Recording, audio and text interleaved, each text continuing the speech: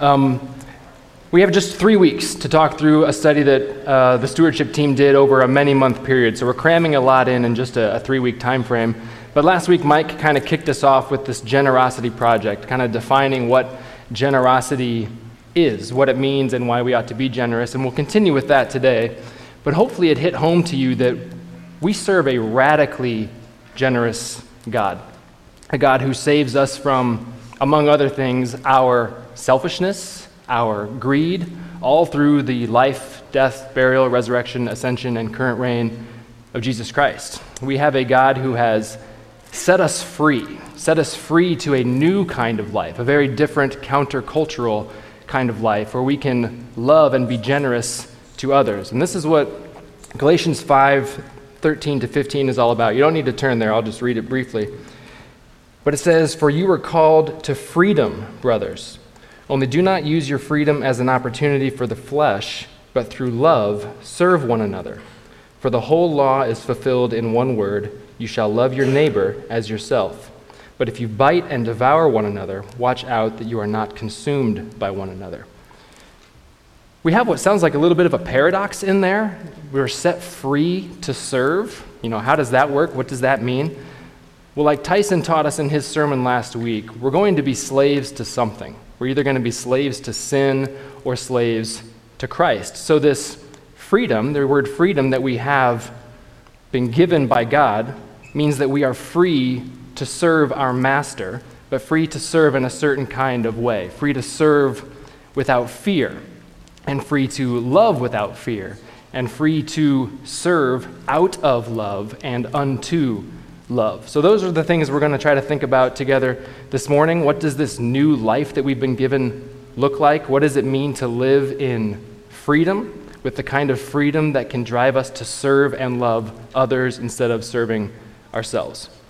So let's pray, and then those are the things we'll get into together. Well, Father, you truly are a generous God beyond measure and beyond compare. I pray that the things we discussed today would be edifying for us, that it would drive us to love and serve others in the way that you have loved us through the life of Jesus Christ. And we pray in his name. Amen. As a little bit of a prologue, Mike mentioned this last week, and I really want to reiterate. We in no way are aiming to guilt you into giving the church more money. At all costs, I am trying to avoid being tacky. Mike mentioned last week how I mentioned to him, my last words to him before he came up front was, don't be tacky, okay? I haven't used that word in a conversation maybe ever, at least 10 plus years, but when this opportunity came up for Mike and I to share with you what we've learned through the Generosity Project, which we were happy to do, it was a great study, but it also comes right towards the end of the year, kind of awkward timing with end of year giving. It also came on the heels of all kinds of extra giving opportunities that we've had here, be it for hurricane relief or Ukrainian resettlement, the Kings with the new vehicle for Ecuador, or the Cameron and Roe Dobbins church plant, all this stuff coming at you, and now we're going to tell you, you really need to be generous, right? So after a decade plus of this word being in the back of my mind in the unused vocabulary section, the only word I could think of is tacky for the last few weeks. So let me say again, I don't want your money. If you offer me some, I'll take it, but I'm not trying to get your money from you today. We don't want to guilt you into giving more money to the church or elsewhere.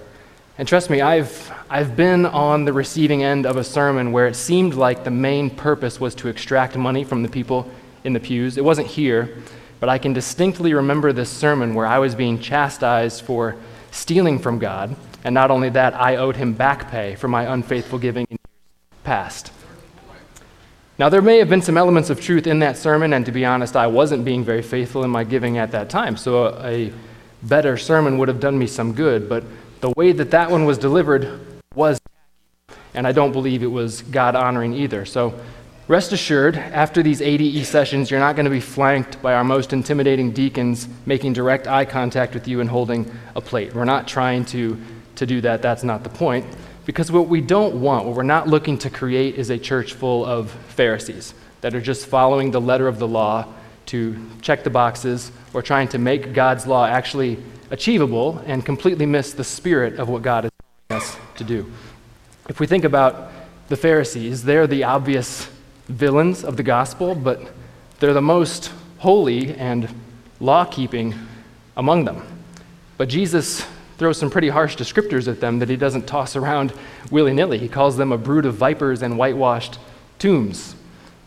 We could probably help turn you into a brood of vipers and whitewashed tombs, but we don't want to do that. We don't want you to be generous and resent it all along the way, or to make you feel super accomplished in your generosity either, that you are meeting this standard of God. We don't want you to turn into whitewashed tombs just ticking boxes because you've done something spiritual, but then be spiritually dead inside. And if we're being honest, or at least if I'm being honest, not just particular to generosity, but this is something we all probably need to keep an eye on. I think many of us have these Pharisaical tendencies that after being saved through the death and resurrection of Jesus Christ, we have this new Christian life, and we start to revert back into law keepers, and we try to tick certain boxes of obedience, right? We're trying to obey the 10 Commandments. Pretty good anyway, check. Go to church on Sunday, check. Maybe join a life group, check. Put some money in the plates, or in our case, these little receptacles, or even more spiritual yet, use the app for regular giving so you don't miss a week, check, right? But if we start to fall into this pattern of thinking of Christianity as obeying commands, not doing anything wrong, we've really missed the central teaching of Jesus Christ with regard to the law of God. According to Jesus, the whole point of the Old Testament law and any of the commands in the New Testament as well is to teach God's people how to love God and love others. That's how Jesus sums up the law in Matthew 22.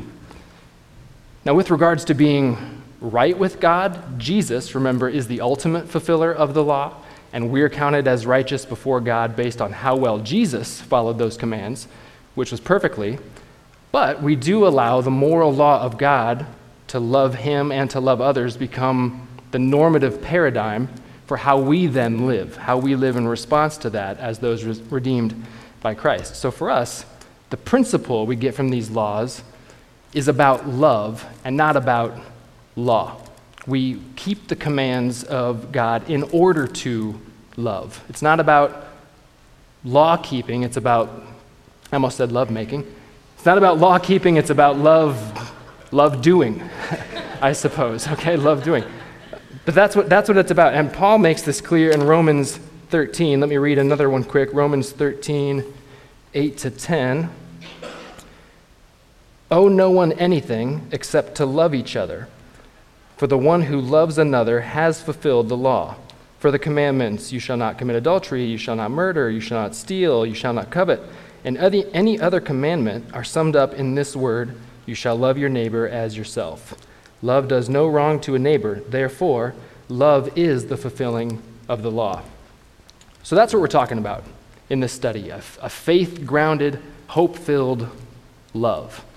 A love for God that doesn't try to minimize what he's done for us in saving us by just ticking boxes, but rather a love that then seeks to reach out in generosity and grace to others as we have been reached out to in generosity and grace by God. One more thing to think about in the parable of the Good Samaritan. We all know that parable. Let's think about the scenario more so than the actual parable, but we all know the situation. A man who's an expert in the Jewish law comes to Jesus and says, "What must I do to inherit eternal life?" Right? Importantly, he asks, "What must I do?" He's asking what he needs to do. So Jesus says, well, what does the law say? Love God, love neighbor. So quick note, Jesus wasn't giving him gospel there. The guy wanted to know what he must do to inherit the kingdom. He's asking, how do I make sure I do this stuff so that I can be accepted by God? So he's asking the question, let's get specific. Who's my neighbor? Who do I actually have to do this stuff for?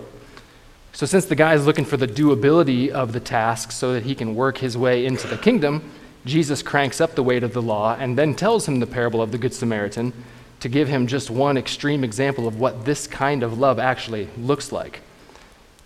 Now, ideally, the guy would have said, well, Jesus, showing that kind of love and generosity to everybody that I come across is impossible. At which point, then maybe Jesus would have hit him with the good news that Jesus himself has fulfilled that requirement for him, but I digress. My point is that the lawyer was asking the wrong question because he had the wrong mindset. He was thinking that he can merit his own salvation by meeting these requirements of the law. So he asked, okay, who exactly do I have to love to meet this requirement? Tell me precisely who I need to love to meet this requirement. And that's the wrong question. At least for somebody like us, like Christians, who have already been redeemed by Christ and saved by Christ for our salvation, which of course he was not. But for us, those not looking to work our way into the kingdom, our question should not be, all right, who do I have to love to get this done? But rather, who can I be a neighbor to? So instead of asking, who do I have to love, consider how we might live a life that has this as a mindset. Who can I show love to?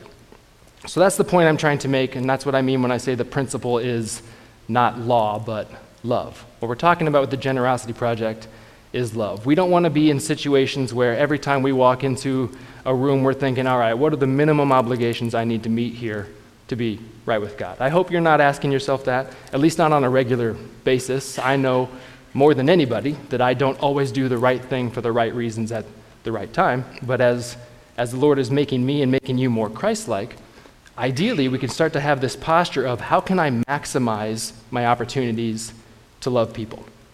Now it's going to look different in all kinds of circumstances, all kinds of different areas, but as a principle, this is going to mean putting to death, to use biblical terms, putting to death our overblown self-interests, our disproportionate pursuit of personal pleasure and success, and instead seeking to creatively be generous to others wherever we can be. It means actively looking for these opportunities to put other people before ourselves.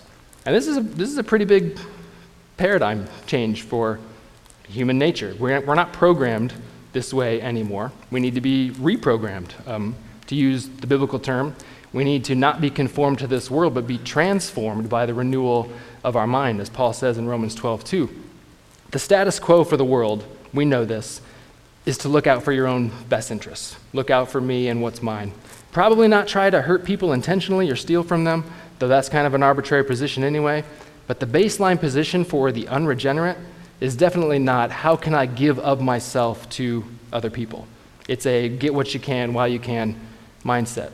Our goal, our mindset, as those who have been redeemed by God, when we interact with somebody, should be, how do I do good to you in a way that God has already done good to me? How can we love as God has first loved us? And that's where generosity comes into play. Generosity is a key aspect of this kind of love, to finally get to the word we're talking about today. Some definitions you'll find of the word generous I've seen are liberal in giving, which is pretty good. I saw one that was defined as characterized by a noble or kindly spirit. That's interesting. But the best formal definition of generosity I found was a willingness to give money, help, kindness, etc., especially more than is usual or expected. That especially more than is expected is a key aspect of that. But an interesting way that the book described it, which I liked even better, was that generosity is finding delight in bringing delight to others. So delighting in delighting others. That should start to be our temperament as Christians. Now, the ultra-pious out there might say, hey, that means you're actually being selfish when you're being generous because you feel good about it. And have you heard those kinds of things? They boo you for being generous because you like it. I would tell that person to stop being a wet blanket. If you're giving to someone specifically to get something in return, sure, that's not a great motivation. That's probably not true generosity. But there's nothing in Scripture that prohibits you from enjoying blessing others. In fact, I would suggest that that Scripture would say that's the normal response to being generous. Proverbs 11:25 says, "Whoever brings blessing will be enriched."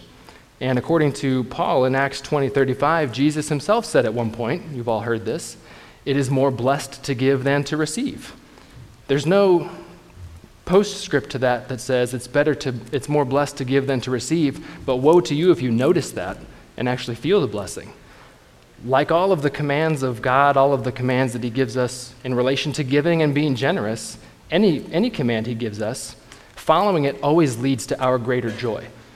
So finding joy in being generous to others doesn't make you a hypocrite of any kind. I would suggest it means that you're probably doing it right if you are enjoying being a blessing to other people. If you walk away from this and you say, all right, I'll go be generous, and you hate every second of it, I would suggest you're not doing it right. That's not for your joy, and I don't think God gets any delight from that. Because remember, it's about love doing and not law keeping. So with all that preamble, how do we actually do this? What does being generous actually mean? Well, in reality, there are countless ways that we can be a blessing to other people. There are thousands of different ways we can bring delight to others. But I can't just breeze past money. I have to talk about it. This is where you squirm in your seat a little bit. You can't fool me by trying to look stoic because I'm there with you. I don't like talking about money either. Just because I'm up here doesn't mean I'm the paradigm of how to be generous with money. That's far from the case. But I have to talk about it just because the Bible talks about our money so much. The Bible's not silent on our money, how we get it, and what we do with it. And when it comes to our capacity for being generous to other people, frankly speaking, money is the simplest, probably not the easiest, but it's the simplest way for us to bless other people. Money is just so liquid and flexible. It can be used for so many things to bring good to another person.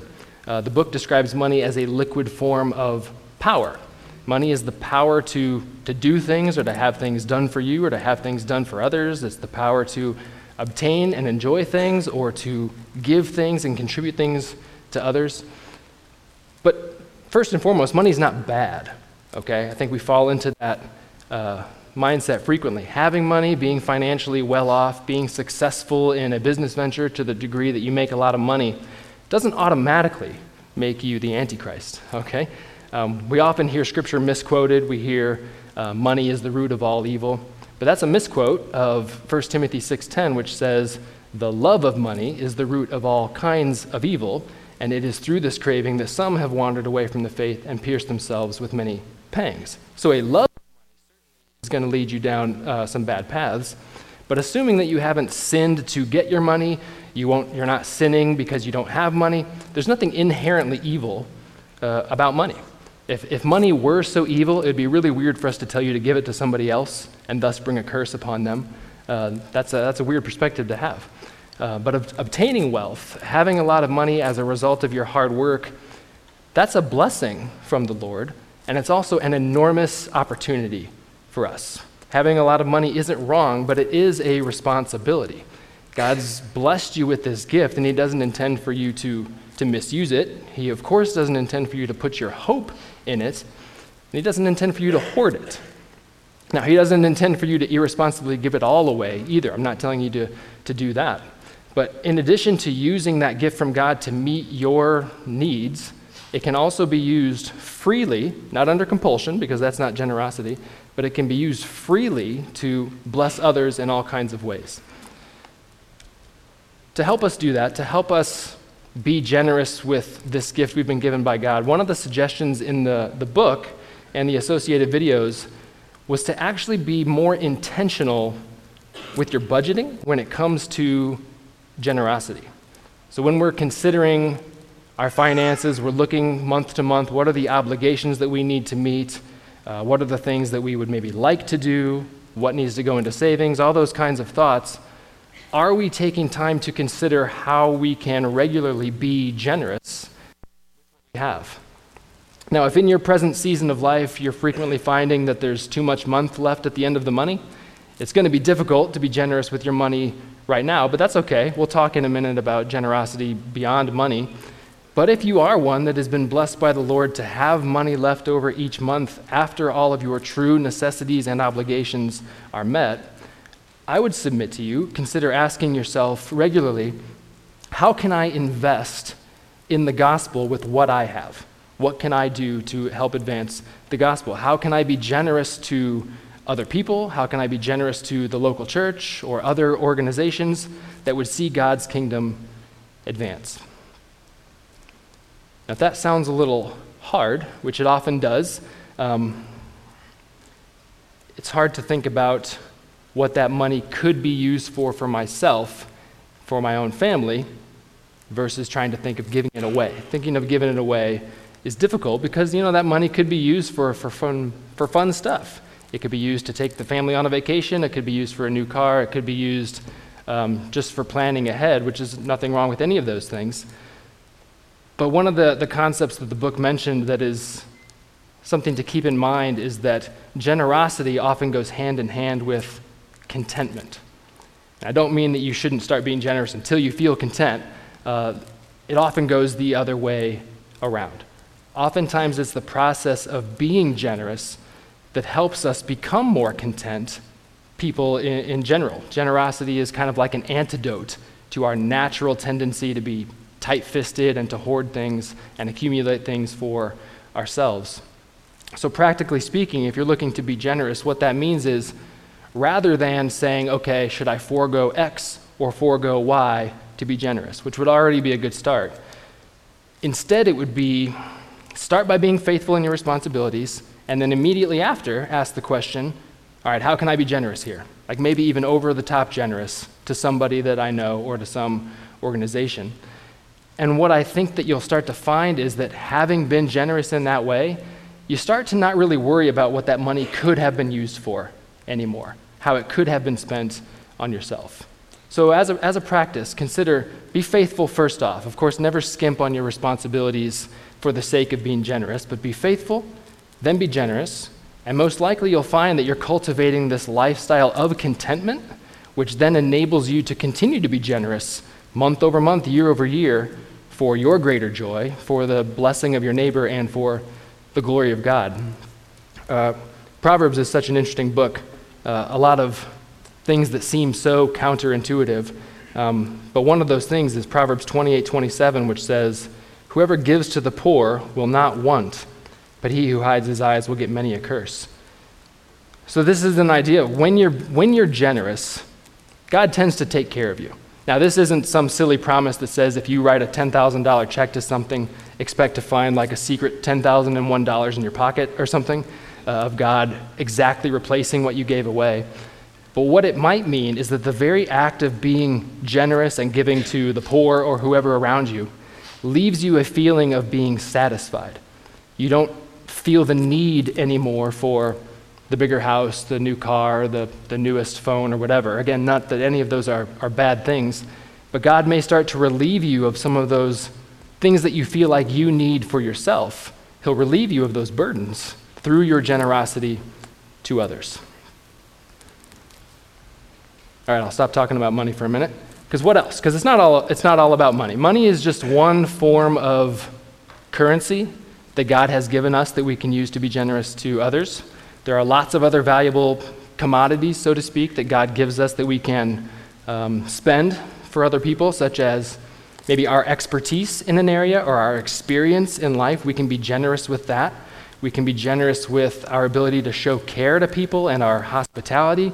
Really what almost all of the other things beyond money come down to is really one of the most valuable commodities maybe that we can give to people, and one of the most difficult ones, I'd say, in our day and age to give to people, and that's our time, like our unhurried time and our undivided attention. And this brought up another interesting concept in the book, one that I hadn't personally thought about. We just mentioned a minute ago about budgeting money for being generous, but have we considered, maybe you have, I have not, have we considered applying the same sort of budgetary mindset to those other commodities that God has given us in terms of how we can be generous to others? Have you considered building a budget, so to speak, around your time and intentionally setting aside time to be generous? In our culture, with our TikTok attention spans, we're very busy, and it's often very difficult for us to sacrifice time for the sake of others. So what this would look like would be to intentionally perhaps set aside X number of hours per month specifically where you can be generous to others. And I would suggest if you're going to do that, maybe be specific. You don't want to set aside 4 hours and then just go stare at somebody, but consider setting aside time where you can use then those gifts that God has given you, the spiritual gifts that God has blessed you with. Set aside the time to share those with others. So how can you budget your time in service of the gospel at perhaps the local church? Do you know how to fix stuff? Are you a handy person? Well, could you budget time to serve here at the church to help us fix stuff and use your handiness? Do you have a car? There's people that have trouble getting around. You could budget time to basically be a taxi service for people to get them where they need to go, or to bring something to them. Or maybe for the younger adults among us that have perhaps a surplus of energy that some of us are starting to run low on, could you budget time to serve in, say, the after-school program to help wrangle the kids that are running around? Or do you have maybe more emotional energy than the average person does? Could you budget that to serve people through either formal or informal counseling, to just spend time and talk with them? The list goes on. I mean, there are countless ways. Everything that God gives us, material or immaterial, is something that He would have us use to love and show generosity to others in service of the gospel. That's kind of what we do, right? That's what Christians do. We, being Christians in general, sacrificially give of ourselves for the good of those around us. Or at least that's what we should do. That should be the mark of a Christian. Some of you might be thinking, that sounds a bit overwhelming, and I'm not meeting that standard. I'm right there with you. If everything that I'm saying here kind of sounds like a lot, that's because it is, and you might be feeling a little bit convicted by it, but that's not my intent. I'm not trying to beat you up here and say, why aren't you being as generous as we're discussing here? So I don't want you to walk out with your shoulders because you're not measuring up. So another reminder, first, the Lord meets us where we are, not where we should be. So today is a great day to start being generous. But even more importantly, if you truly are a Christian, your standing before the Lord isn't based on how generous you've been in the past or how generous you might be next week. Your standing before the Father is based on how generous He has already been to us in the giving of His Son. So don't let your main takeaway be today, all right, I guess I'll start giving more money to stuff and I'll volunteer for these 2 ministries. Then first Mike and Chris will get off my back, and then I'll also be like a level 3 Christian and God will shine His face upon me. I'll crank up my works. That'll do the trick, right? Another reminder, we're not saved by good works, but we are saved unto good works, per Ephesians 2. So here's my little bit of advice to you if you are feeling like you're falling short in the generosity space, like me.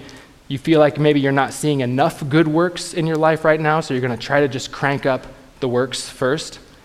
I would suggest, instead of rushing off to do a bunch of works to try to check boxes, take a little time to reflect on your faith, to see if maybe it's your faith that needs to be given new life. Ask yourself, what do I actually believe about God? Because what you believe about something will determine how you act.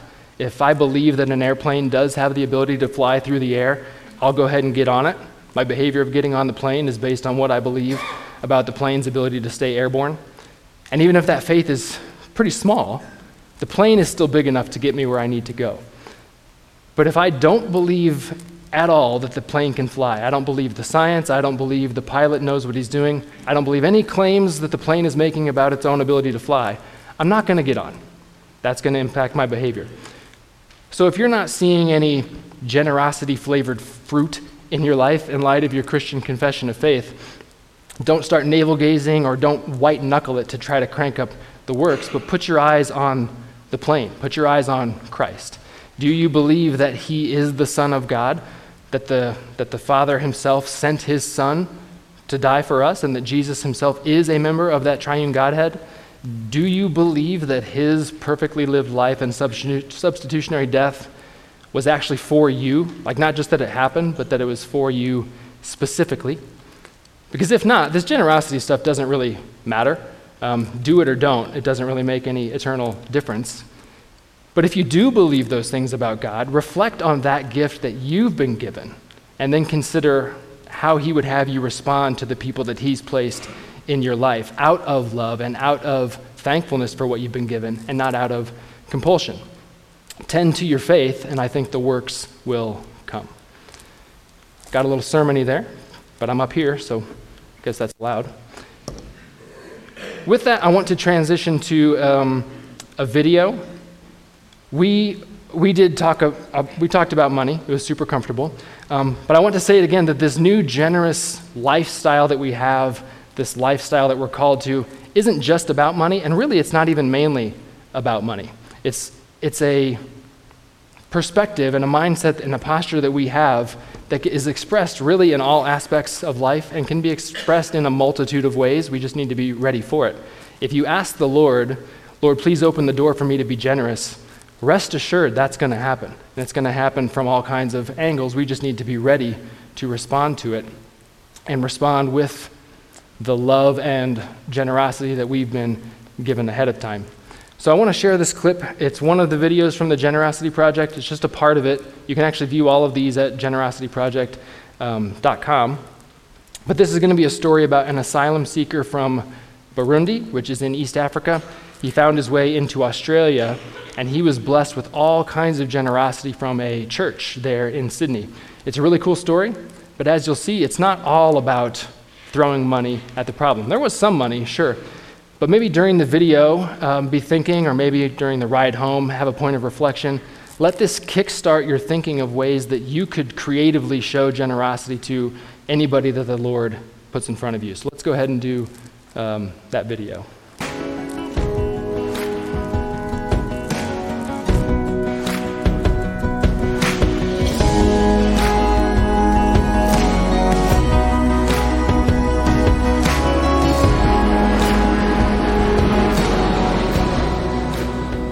Coming from Africa, landing in Sydney with a heavily pregnant partner.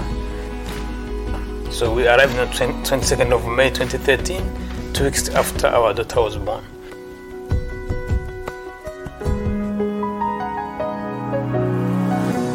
Then we landed here in Manly. It was a temporary accommodation, and that's how miraculously I ended up to this church. A week after, Annika was also admitted to Manly Hospital. So when she was discharged again, the hospital couldn't find a taxi with a car seat, a baby car seat. So we decided to walk. I had a car seat empty, and I saw them trying to organise a taxi, and I think they'd been waiting for a while. And I do remember them being, normally in Sydney people say, oh no, we're fine, or people don't accept help very quickly, but I remember them being really, really grateful and jumping on that offer straight away. She gave us a ride. She took us to Manly because we were going to walk after being discharged from a hospital with a baby in a basket. A week later, I checked the mail. There was this small handwritten note. I said, oh, this is the lady who gave us a lift. So I was over the moon. So I said, oh, at least now we know someone here. So yeah, I wrote a note, and I think it was something like, let me know if you need anything, because it was really cold June, and I remember Anique was wearing sandals, and I don't know if it was that time or later, but they did mention that, it was much colder than they'd been expecting, and so it sort of grew from there, and they made contact straight away and said, thank you, yes, we'd love to be in contact, and yes, there are some things that we do need, and we had a lot of friends that helped out and donated clothes and bedding. And I call it an act of grace to meet Jody, then Jody connecting me to Ashley, and Ashley introducing me to her church, St. Martin in Manly. Raf literally just turned up, and in God's providence, it was a Sunday where Dave Fell, who was our youth minister, was actually speaking on the whole issue of the refugee crisis. And in God's providence, a refugee asylum seeker literally walked in the building that day. And he was welcomed by the people, and we got to know Raf and got to know the family. And through the course of this, people just naturally wanted to help him.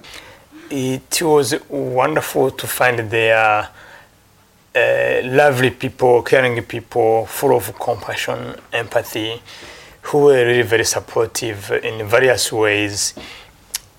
Because as soon as they heard that we have a baby, born a baby, just then I remember how they organized what they called a meal roster. So different families from the church were bringing food, cooked food, money, the nappies, everything we needed almost. And there's always been a very strong culture of caring for people and looking after them. And one of the immediate needs came up was accommodation, and there was a family who actually put him up. They had a spare room, which was kind of like a granny flat, and they housed him for quite a period. In addition to those material support or financial support, there is a wonderful lady, for example, who quite often comes to pick our daughter up and takes her to her place. She has sleepover. She takes her to swimming. She takes her wherever she goes with her other children. So for us, that's crucial when we need that time to go to do a casual job, to go to meet other people, to go to see a lawyer. Anik and Raf, they've left families. And Anik, she had a new baby, and it's her first baby. And so I think it was very important to have people quickly that you could call on like you would call on family. Yeah. Those kind of support, the intangible things that you can't put a value on them, that the sense of belonging, people were coming you into their house, inviting you for dinner, for lunch, for coffee. Those moments are crucial, but you can't put value on them. In terms of him trying to get his asylum status recognised, it was an ordeal, and it's very difficult in terms of working with the legal system. And people like Raf typically have not got much resource. He was highly qualified in Burundi, where he came from, but here he was working any job he could get to get money and not earning really much money to cover legal fees. And people just said, we need to help this guy and help the family. And we, through really a grassroots movement, people just put money in. And the end result of that was that after quite a long ordeal, it's worth saying, and quite a few $1,000s in legal bills, there was a lot of money spent. And people did it happily. He was received into the country as a genuine asylum seeker. It was a great story. After the whole process, we had Raphael stand up, and he just wanted to thank the church. I was quite overwhelmed by it, and I was a bit teary because, I get a bit teary now, because you see people actually living their faith out, and in very tangible ways. And the thing that was most striking about the Raphael case is no one asked people to do this, they just did it. It was very organic, it was very grassroots level, and care and money flowed in a way that was just, you go, this is the Spirit of God moving in people's hearts to convict people and to help people and encourage people to be God's people and to help someone in need. And that's what the Scriptures call us to do. And I remember sitting there in church listening to Raf, and I was just so proud of the people.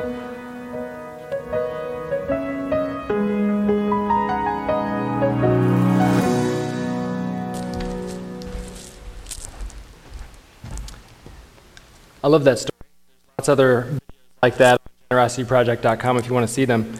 Some things that jumped out at me in seeing that was, first, how already this church has been so generous to a family very much like that of Raf's, that being the Ukrainian family that we've been helping for some time and gotten to know so well. So good job already. Also, he mentioned, I think they called it a meal roster. I think we call it a meal train or a food train. If you've ever been on the receiving end of one of those, you know what a huge blessing that really is. It might sound kind of mundane, making a meal for somebody, but especially if you ask, I say, the ladies that have benefited from it, or maybe better yet, the husbands who have had their wife out of commission for a time, what a true blessing that really is. If that's a gift that you have, you know how to cook something, don't view that as like a lower kind of gift or a lower level of generosity than throwing money at something. Or do you have a car like the lady at the beginning with? Can you drive people somewhere? Do you have things that you can bless other people with? Or do you have a granny flat? Anybody know what a granny flat is? I think that's a term we ought to adopt right away. That's a term for a house or a spare bedroom, granny flat. Also, because I love you, I'll tell you, nappies is diapers. So if you thought that was weird or something.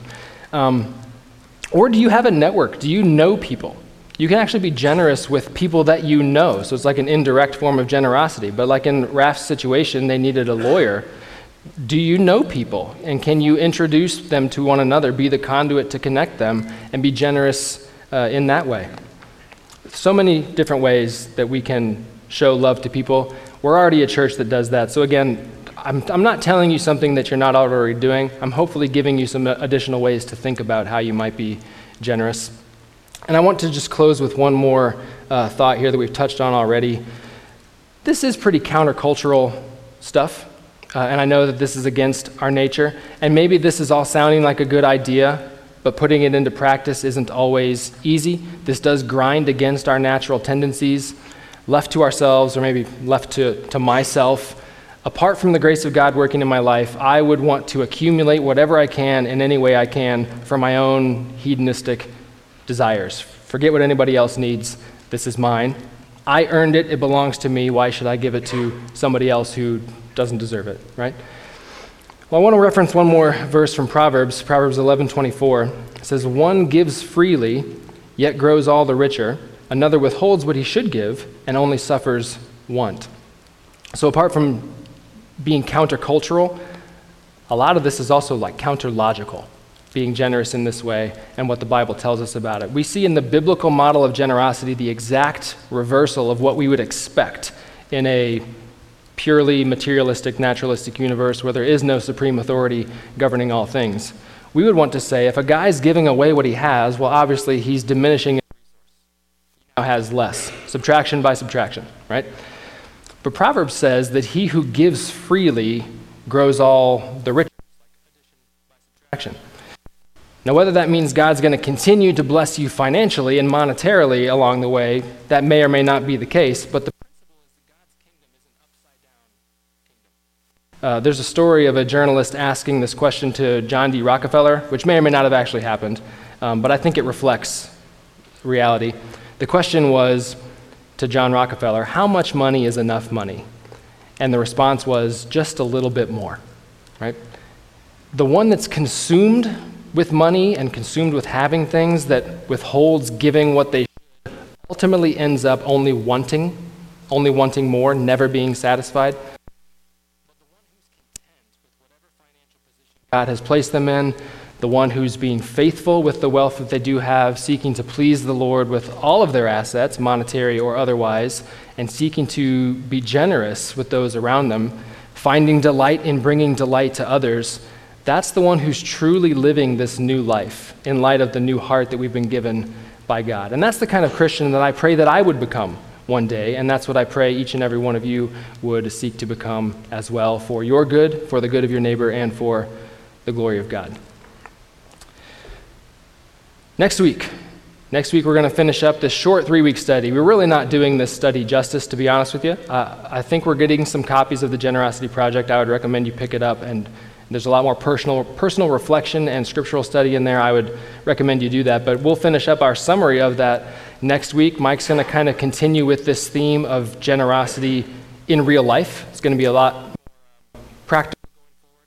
I'm certain that we'll all be blessed by it, and I look forward to that. So let's pray for today, and we'll close, and we will dismiss for second service or for you to continue your Lord's Day elsewhere. Well, Lord, it's humbling when we truly consider what it is that you've given to us. It's an unfathomable amount of generosity you've given to us, those who are woefully undeserving of it. Lord, I pray that we would reflect on that gift, and not out of compulsion, not out of guilt, but out of gratitude for what we've been given, seek to see how we can give of ourselves for the good of our neighbors. Lord, we know there's no shortage of need in the world, and we can't solve all the problems ourselves, and anything we seek to do on our own will ultimately be fruitless. So I pray that your Spirit would be with us, that you would guide us in seeing how we might love our neighbor, whoever it is that you put in front of us. I pray that we would seek to be creatively generous in any way that we can, that we would die to self. Father, that's such a difficult thing to die to self, and I know that I fail at it regularly, but I know that your grace is sufficient to forgive me for those failings, and that I can, and we all can, pursue doing good without fear and without condemnation under your law. but for the good of those around us and for your glory. Pray that that would be our spirit in this coming week, and as we finish out the year in a time of materialism, let's turn that to a time of giving, and we seek our joy in blessing others rather than simply being blessed ourselves. And Father, I also pray that we wouldn't rob others of the opportunity to be a blessing to us. I confess that I am resistant to receiving generosity, so free me from that. Let me be able to be a blessing to others, and let us be bold enough to seek to be a blessing to others as well. Father, I pray all these things, knowing that you hear them and confident that you will work all things for your good and for our good and for your glory. And I pray that in Jesus' name. Amen. Thank you all. You're dismissed.